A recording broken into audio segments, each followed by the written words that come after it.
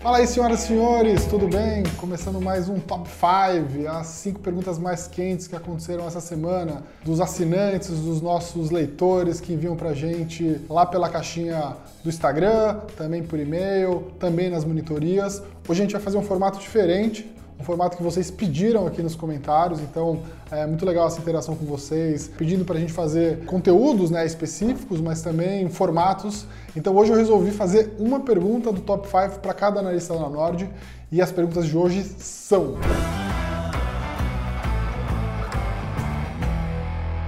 Primeira pergunta de hoje é do José Ruiz, ele diz o seguinte: como fica Banco do Brasil depois dessa mudança do CEO? Já estava no preço ou não?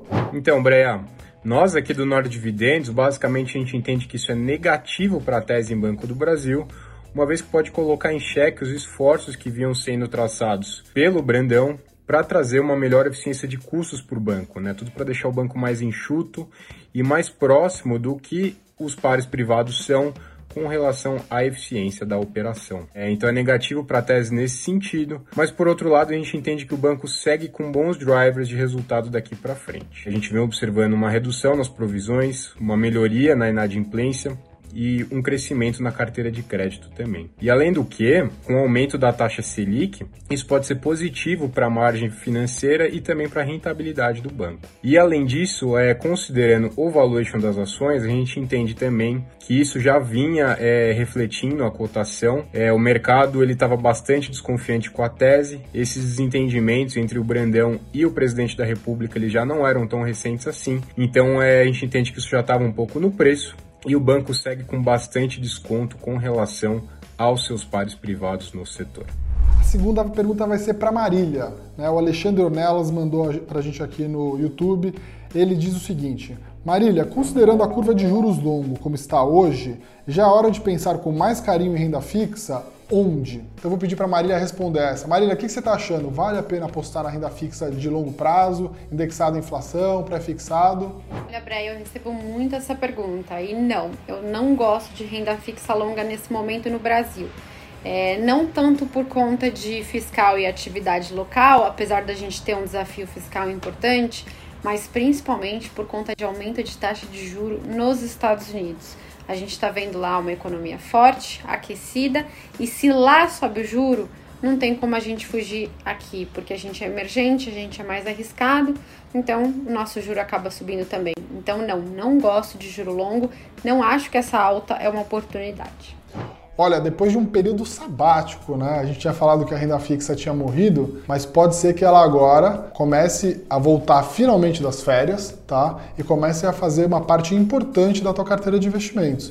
Então, tem que acompanhar os conteúdos que a Marília tem produzido, tanto aqui no YouTube quanto lá nas nossas newsletters, né? Se você ainda nunca é cadastrado na nossa newsletter, se cadastre lá, porque é gratuita, tá? Além, é claro, de fazer parte do Telegram da Marília, para quem é assinante do Advisor. Tá? A Marília sempre escreve lá o que ela está achando no mercado e quais são as oportunidades em renda fixa. Terceira pergunta de hoje vai ser sobre fundos imobiliários e quem vai responder é o Marx, nosso especialista em fundos imobiliários aqui da Nord, tá? Não vou falar que foi uma pessoa só que fez essa pergunta, porque a gente recebeu uma enxurrada, tá? Por mensagem, por Telegram, também lá na monitoria. A monitoria do Marx bombou essa semana, muita gente perguntando se com a Selic subindo, né, os FIIs continuam sendo atrativos. Né? Para quem acompanhou ao longo dessa semana, o Banco Central aumentou em 0,75 a taxa de juros do país, né, abrindo a possibilidade de botar mais 75 na próxima reunião, né, e as curvas de juro futuro apontam que a gente vai ter uma Selic talvez mais alta do que era esperado no começo do ano.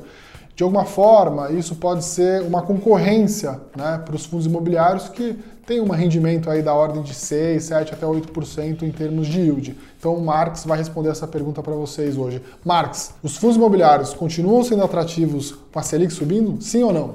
Bom, a resposta que eu dou para os investidores é que está valendo a pena sim, tá? Por dois principais motivos. O primeiro deles é que existem fundos, né, imobiliários que eles são inclusive beneficiados pela alta da Selic, como por exemplo alguns fundos de papel que são mais indexados ao CDI. né? Conforme a Selic sobe, o CDI sobe também e a rentabilidade desses fundos, por sua vez, também se eleva ao longo do tempo. Então, proporcionando, né, maiores rendimentos aí para o investidor. No lado dos fundos de tijolo, também é importante que os investidores entendam que quando a gente precifica, né, um fundo de tijolo, a gente olha para o juro futuro, né, para o juro longo, que a gente chama, aquele tesouro IPCA mais de longo prazo, que você vê lá no Tesouro Direto.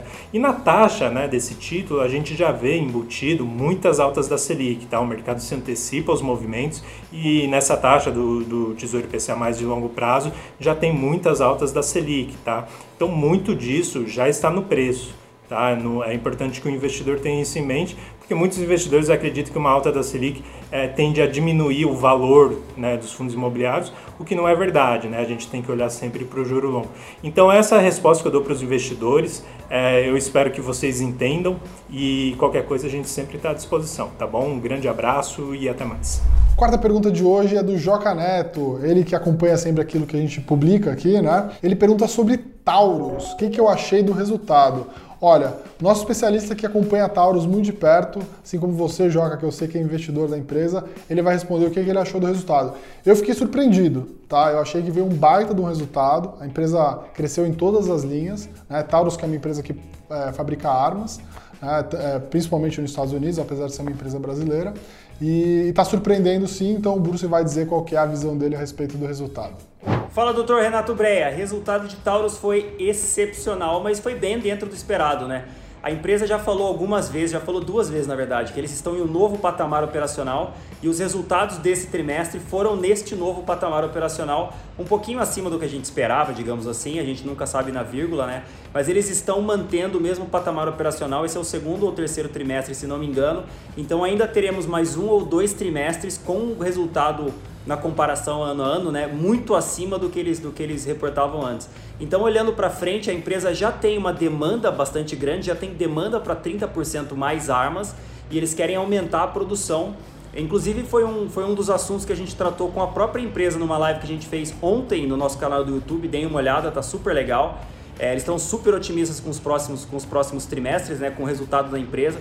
A empresa mudou completamente de patamar e eles ainda têm vários novos projetos que estão, digamos, acontecendo, né? Novas lojas no Brasil e franquias, a JV de cartuchos, né, a Joint Venture de cartuchos.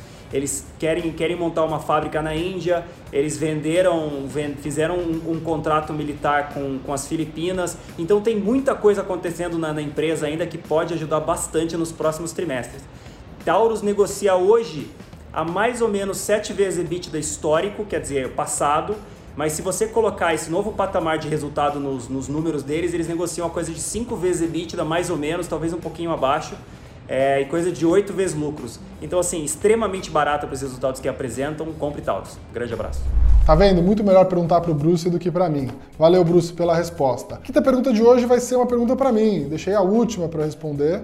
A pergunta foi do Gunnar Larsen 88. Deve ser gringo, é por isso que ele está me fazendo essa pergunta. Sobre os investimentos em corretora no exterior. Qual corretora e qual carteira recomendada você segue? Legal. Olha, eu gosto sempre de dizer isso. Eu, por ter morado em Portugal, por ter cidadania portuguesa, eu tive a oportunidade de abrir conta num banco lá, que não é um banco que está disponível para os brasileiros, tá? Então eu gosto sempre de fazer essa ressalva, porque geralmente a gente recomenda aqui os bancos ou as corretoras que a gente mesmo usa, tá? Com essa introdução, eu diria que para um investidor brasileiro, as corretoras que estão mais preparadas, na minha maneira de ver, para receber o brasileiro é a Avenue, que é uma corretora inclusive de brasileiros, né? Mas é uma empresa lá fora, uma corretora lá fora, ou seja, você está mandando dinheiro para fora efetivamente. E a Interactive Brokers, tá? Então são corretoras americanas que conseguem receber bem os brasileiros, conseguem abrir conta de brasileiros de maneira muito fácil, né? Totalmente digital. Além disso, em Portugal, se você mora na Europa, eu acho que tem uma série de boas corretoras, tá? A DEGIRO é uma, que é uma corretora conhecida e de discount, né? Super baratinha. Em Portugal, que é onde eu morei, além dela tem a Best, né? e o Big, que é um banco digital também. Então essas eram as que eu acompanhava e conhecia. Mas acho que sempre vale a pena, né, procurar fazer seu próprio estudo. Eu diria que para a maioria das pessoas essas devem servir. Qual que é a carteira que eu sigo? A gente tem uma carteira recomendada aqui de ações globais, tá? Então eu invisto fora do Brasil através de fundos de investimento e também através de ações, tá? Então eu invisto nas ações recomendadas pelo Nord Global, que é a nossa série aqui que recomenda ações globais, não só ações americanas. A gente tem que lembrar que apesar da maioria das ações estarem nos Estados Unidos, serem negociadas na Bolsa Americana, né, você tendo uma corretora em qualquer lugar do mundo, você consegue comprar. Tem um outro ponto, né, que apesar das empresas serem listadas lá ou serem americanas, elas são empresas globais, porque geralmente elas vendem para o mundo todo, e é por isso que a gente gosta, né, de ter uma carteira que não só está investindo em empresas do Brasil, mas também estão investindo em empresas que têm participação em várias geografias do mundo. Tá certo, pessoal? Bom, a gente sempre sorteia uma garrafinha no final para os melhores comentários, ou as melhores perguntas, ou os maiores elogios. A gente gosta também, é muito bom receber esse carinho de vocês. E quem ganhou hoje foi a Silvia HNK.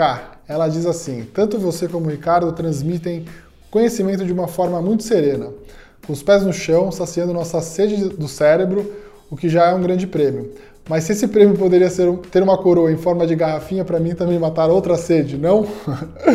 Seria bom demais, quero. Então, Silvia, essa garrafinha vai para você. Obrigado pela mensagem carinhosa. A gente está aqui justamente para trazer conhecimento de forma divertida, né? De uma maneira simples, para que todo mundo consiga entender. E é isso daí. Então, pessoal, até a próxima semana. Eu conto com vocês aqui sempre. Um grande abraço e se cuidem mais do que nunca agora.